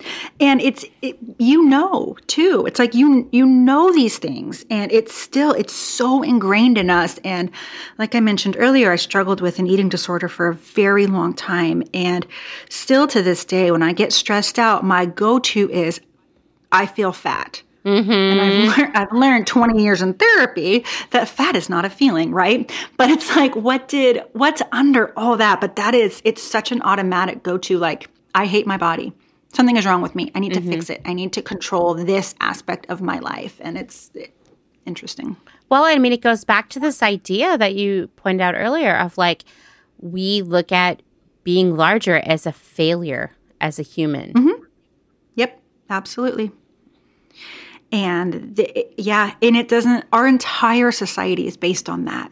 Like the medical field, everybody has these weight biases and these fat phobic things. There's going to have to be a lot of system overhaul in the next few years, I think. Yes. Yeah. It all starts with us, though, just being like, hey, we're not going to put up with it anymore. It's stupid. And supporting one another as we go through this, because for so many of us, it is so deeply entangled in like, it's like one time my cat got a whole spool of thread and unwound the whole thing around the house. And it was like booby trapped. Like there was just thread everywhere and you could never get it all. It was like, it would turn up months later. Here's some more wrapped around a corner around something. That's how I feel like diet culture and fat phobia and all of these things are in our brains. And I think the best thing that we can do is help one another untangle it and like be the person who spots the hidden threads in your friends' minds, you know? Be like, hey, I see what's happening here. Let's talk about it. Because I do think it's like this vicious cycle of feeling bad and then buying stuff and still feeling bad, possibly feeling worse, then going back and feeling bad again. And it just leads to so much unhappiness. And I'll be the first to say I've spent so much of my life hating my body. And every once in a while, I think, why? Like, this is all I have. Yeah. This is it. This is me. My body is me. Yeah. Do I hate me? You know? Yep. And women in particular have been quite subject to this over the course of however long, right? Like I can remember my grandma talking about, going on diets and hating her body and stuff. And my grandma's passed away. Like this is a generational thing. Like a lot of people have been through this. Yeah. When I'm thrifting, I see so many really, really bad idea like diet cookbooks from like the 50s and 60s and 70s where everybody was like, have your cottage cheese and a piece of Jell-O and like some cabbage. And it's just like, gosh, this has been going on. Like I remember hearing this stuff coming from my grandmother's mouth, my mom's mouth. Like it's like we're never going to end this if we don't all take a stand and support one another and, work on ourselves to break the habit. It's like it is generational at this point. Yeah. And women, I'm just going to speak for women right now because that's what I identify as and that's where I am. But women have been kept small and we've been kept quiet. and we've been kept contained. And that is the ultimate goal, I feel like, of this diet culture. Like, if I am so focused on my body and the size of my thighs, like what else am what am I not focused on? Exactly. You know, I'm not focused on changing the world. Like, I know that sounds big and aspirational, but that's how I feel. Like, if I'm so distracted by focusing on what I ate and the size of my stomach or my thighs or the fact that whatever is going through my head at this point, like, that's taking up a considerable amount of brain space. And like, I just wonder, like, what would happen if more women realized their power and their potential in this. Like, I am obsessed with the feminine energy. I'm sorry, I'm just going to say it. Like, this powerful but sensual, like gentle, like dance, right? Like with femininity. And I just feel like it can change the world. But we can't get there. We can't get there because we're focused on what our thighs look like. Or how old we look. Or are we desirable? Yes. Whatever that even means, right? I mean, I agree. I mean, it's a distraction. Yeah, it's absolutely a distraction. That is the perfect way to put that. It absolutely is. And it's like, what would happen if all that brain space was cleared up?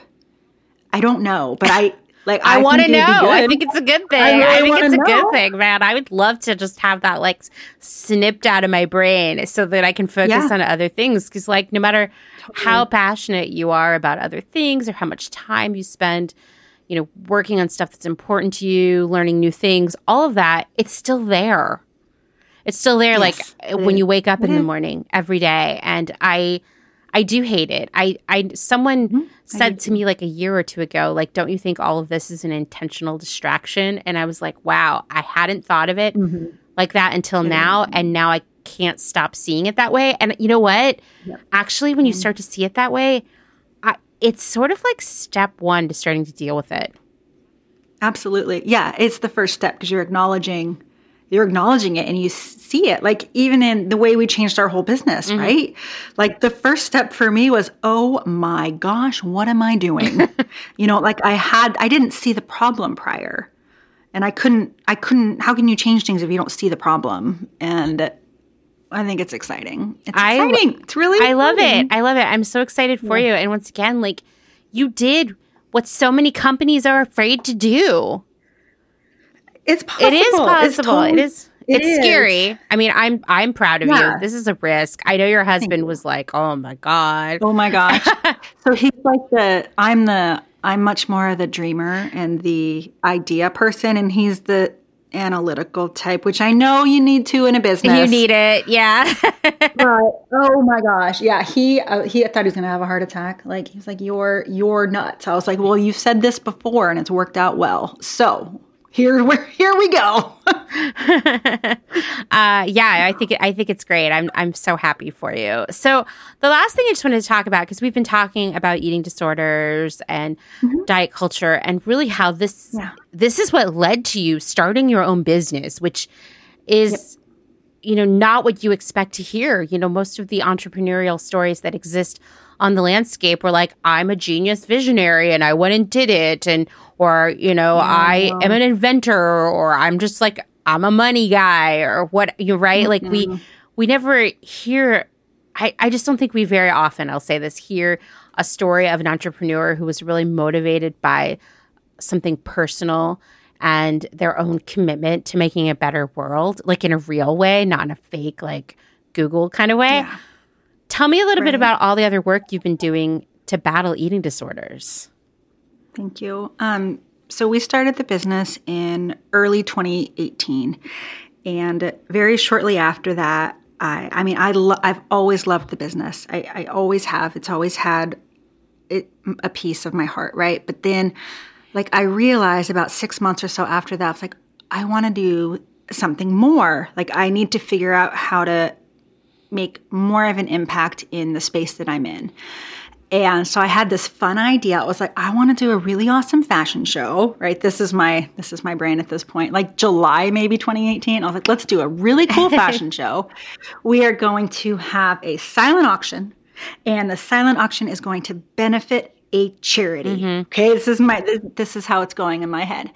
And I was like, okay, what kind of charity? I was like, what am I passionate about? Oh, I'm very passionate about eating disorder advocacy and treatment and all of those things. Treatment saved my life on many occasions. I was in and out of treatment my entire teenage years, like hospitalizations and all those things. And it saved my life.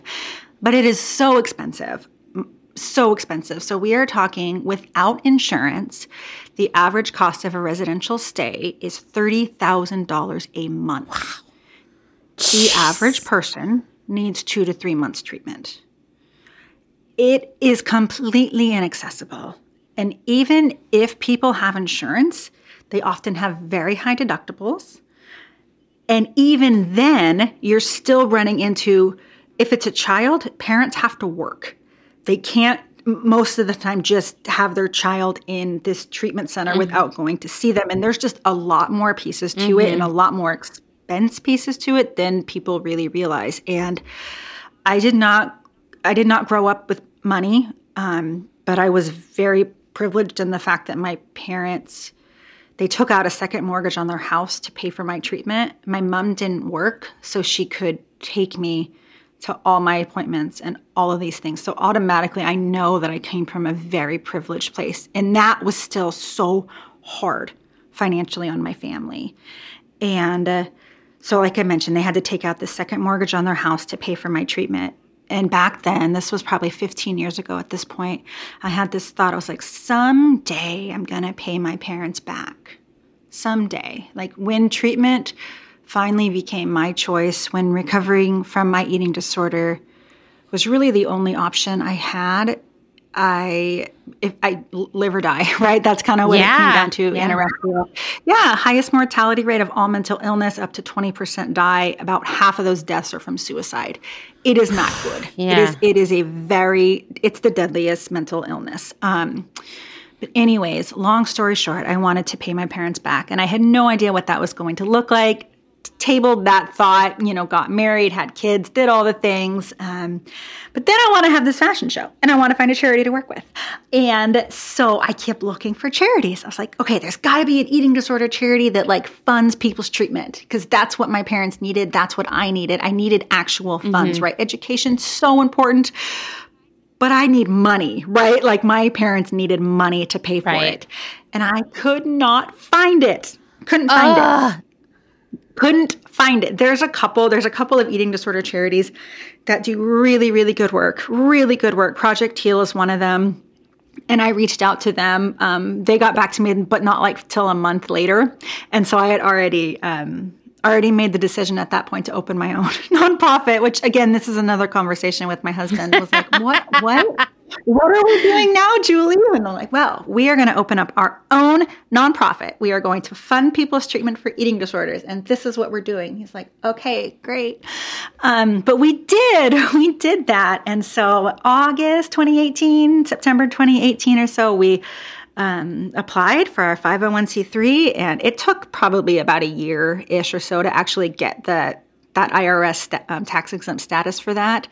But that nonprofit has always been like what I go back to on really hard business days. Like I really believe you have to have a greater mission, because this world will eat you alive. Like business world, it's tough. And there's so many days when you're like, I can't do this. But when you have that heart, I don't want to say heart-centered, but you know what I mean? Like when you have that thing that you go back to. So on hard business days, I know that we are making an impact on people's lives. And I've been really hard on myself about 2020, the pandemic and the warehouse and all the fast fashion. But you want to know what makes it kind of okay in my head? We were able to donate. We did 3 scholarships that year during the pandemic, the beginning of the pandemic, to people that needed treatment. And so I fall back on that. I was like, okay, we were doing these things wrong and I didn't know, and now I know I'm going to do better. but we funded 3 people's treatment to eating disorders, for eating disorders during 2020, and that really, really helps. And so that was 2020. 2021, we kind of switched gears a little bit to develop our education and outreach programs, because you can fund treatment all day long, but until we're really hitting that prevention side, until we're working with our youth to help them develop these coping mechanisms and this positive image, body image, and just to know that, like, you know what, you're more than your body. Like, we have to hit that side of it, because we were getting 2-3 applications a week for people that needed $60,000. And we're like, we can't do this. Like, that is just, it's not where we're at. And so over the last year, during all the changes with the business, we hired a director of education for the nonprofit. And so she really helped us get going on our youth. So we have youth-based body positive art groups is what I call them. So we have once a month, we do an in-person like art-based group, and we have like take-home kits for kids that don't want to come in as well. So just working to empower our youth to love and accept themselves as they are. And also we have support groups for adults, because let's be real, we have a lot of crap to work through ourselves. Yeah. True. So it's all kind of connected. And this year I'm really excited to be able to do scholarships and our education program. So we're doing well. We're doing really well there. And it really does keep me going on those hard days, because it's like you're actually impacting lives, and treatment saved my life. If it weren't for my parents, like, being willing to take out that second mortgage on their house, like, I don't think I'd be here anymore. Yeah. And yeah.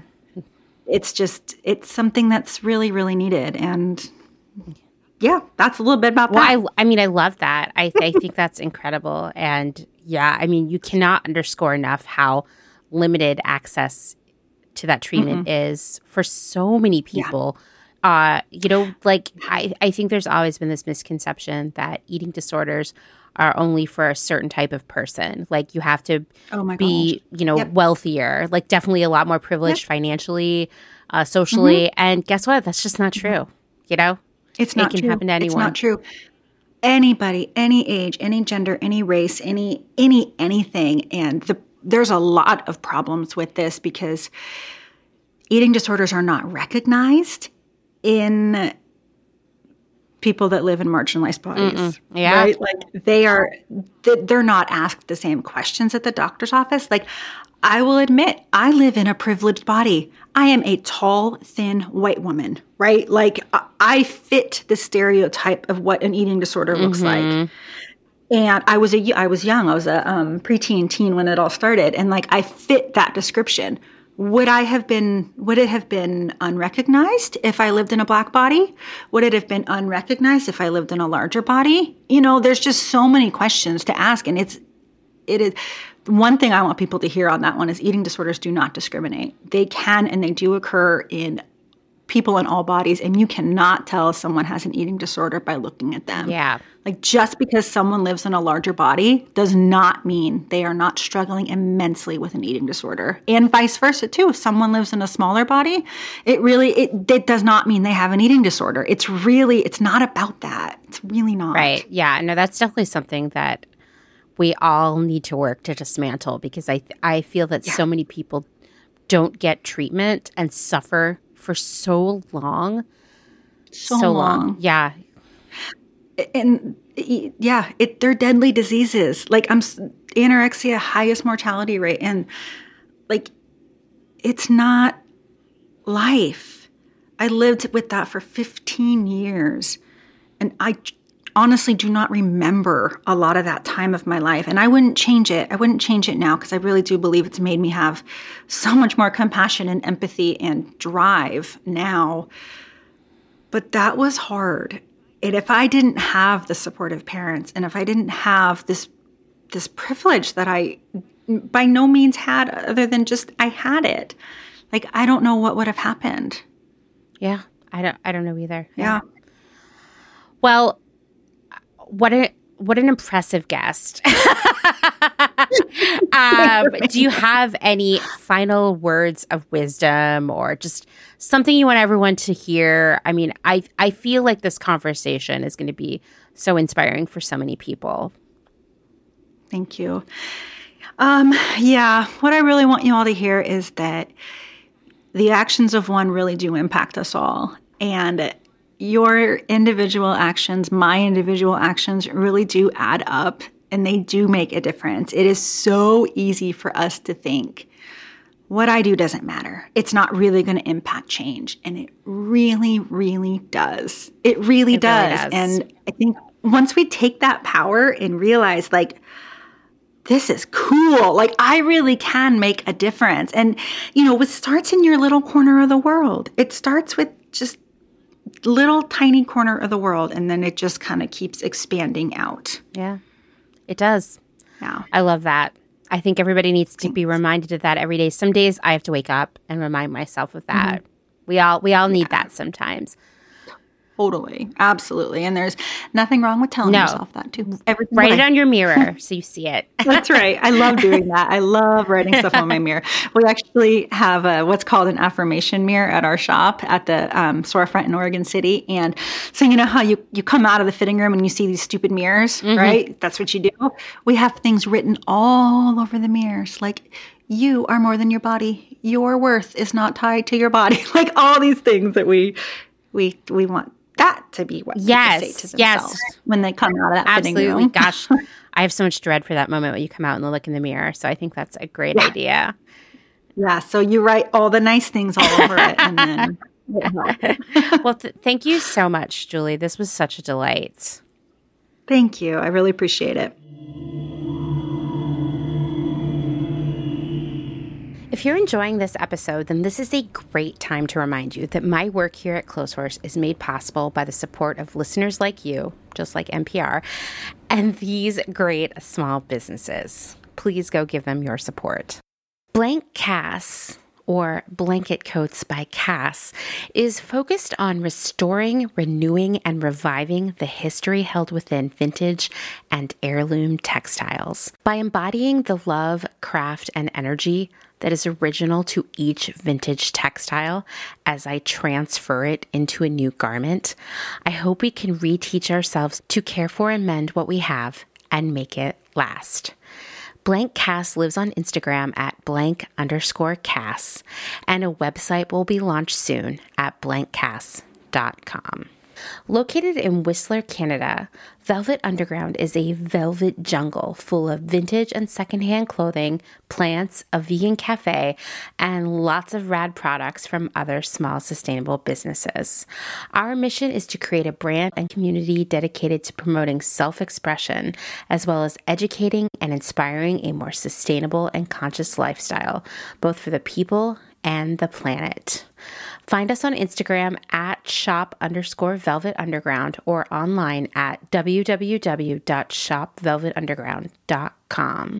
St. Evens is a New York City-based vintage shop that is dedicated to bringing you those special pieces you'll reach for again and again. More than just a store, St. Evens is dedicated to sharing the stories and history behind the garments. 10% of all sales are donated to a different charitable organization each month. For the month of March, St. Evens is supporting Heart of Dinner, a volunteer-powered organization on a mission to combat food insecurity and isolation within New York City's elderly Asian American community. New vintage is released every Thursday at wearstevens.com with previews of new pieces and more brought to you on Instagram at wear_st.evens. That's Wear St. Evens.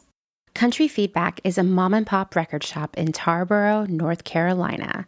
They specialize in used rock, country, and soul, and offer affordable vintage clothing and housewares.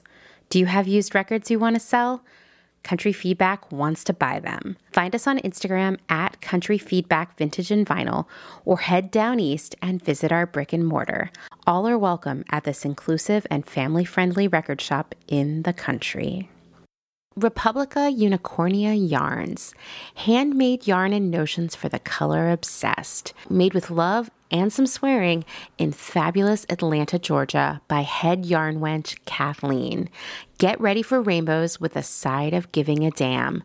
Republica Unicornia is all about making your own magic using small batch, responsibly sourced, hand-dyed yarns and thoughtfully made notions. Slow fashion all the way down and discover the joy of creating your very own beautiful hand-knit, crocheted, or woven pieces. Find us on Instagram at Republica_Unicornia_yarns and at www.republicaunicornia.com. Picnic Wear, a slow fashion brand ethically made by hand from vintage and dead stock materials, most notably vintage towels.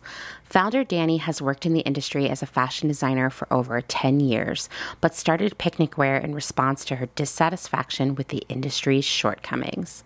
Picnic Wear recently moved to rural North Carolina, where all their sewing and accessories are now designed and cut, but the majority of their sewing is done by skilled garment workers in New York City. Their customers take comfort in knowing that all their sewists are paid well above New York City minimum wage. Picnic Wear offers minimal waste and maximum authenticity. Future vintage over future garbage. Cute Little Ruin is an online shop dedicated to providing quality vintage and secondhand clothing, vinyl, and home items in a wide range of styles and price points. If it's ethical and legal, we try to find a home for it. Vintage style with progressive values. Find us on Instagram at Cute Little Ruin. The Pewter Thimble is a curated secondhand shop based out of Rome, Italy. Owner Desiree Marie Townley has a background in costuming and makeup for dance and opera and focuses on dressing for the character you want to be in the world. Curated collections are dropped in a story sale and always have a specialized theme, like the color palette of Starry Night, the film classic Casablanca, and the children's novel The Secret Garden. Desiree works with local artisans, and pieces are rescued from markets and rehabilitated and resold with worldwide shipping. The Pewter Thimble is a collection of pieces that will have eternal style from the Eternal City. Discover more on Instagram at The Pewter Thimble. Thanks so much to Julie for spending some time with me. I meet so many magical, incredible people by working on Clotheshorse, and Julie is just another incredible person working to make this world a better place. You can find her on Instagram as at maryrose.boutique and at hope.continues, and on the internet at maryroseboutique.com. She's got a lot going on. You need to go check it all out. Please go give her a follow. I know that I'm so proud of the work she's been doing. Let's support her on her mission. I'm going to end this episode here because, wow, I've been talking a lot today and I'm almost embarrassed about it.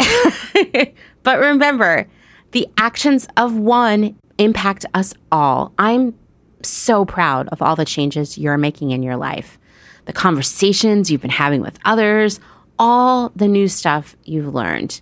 You are making an impact, and keep up the good work. Know that you've got a whole community out there supporting you and watching you grow. Is this cheesy? I don't care. We all need to hear these things a lot more than we are. Thanks for listening to another episode of Clotheshorse, mostly recorded about 6 inches away from Janet. Like all episodes around here, this was written, recorded, edited, and hosted by me, Amanda Lee McCarty. If you like what you're hearing, please give us a rating and a review on Apple Podcasts and recommend us to a friend. Why did I say us? I meant me. I don't know.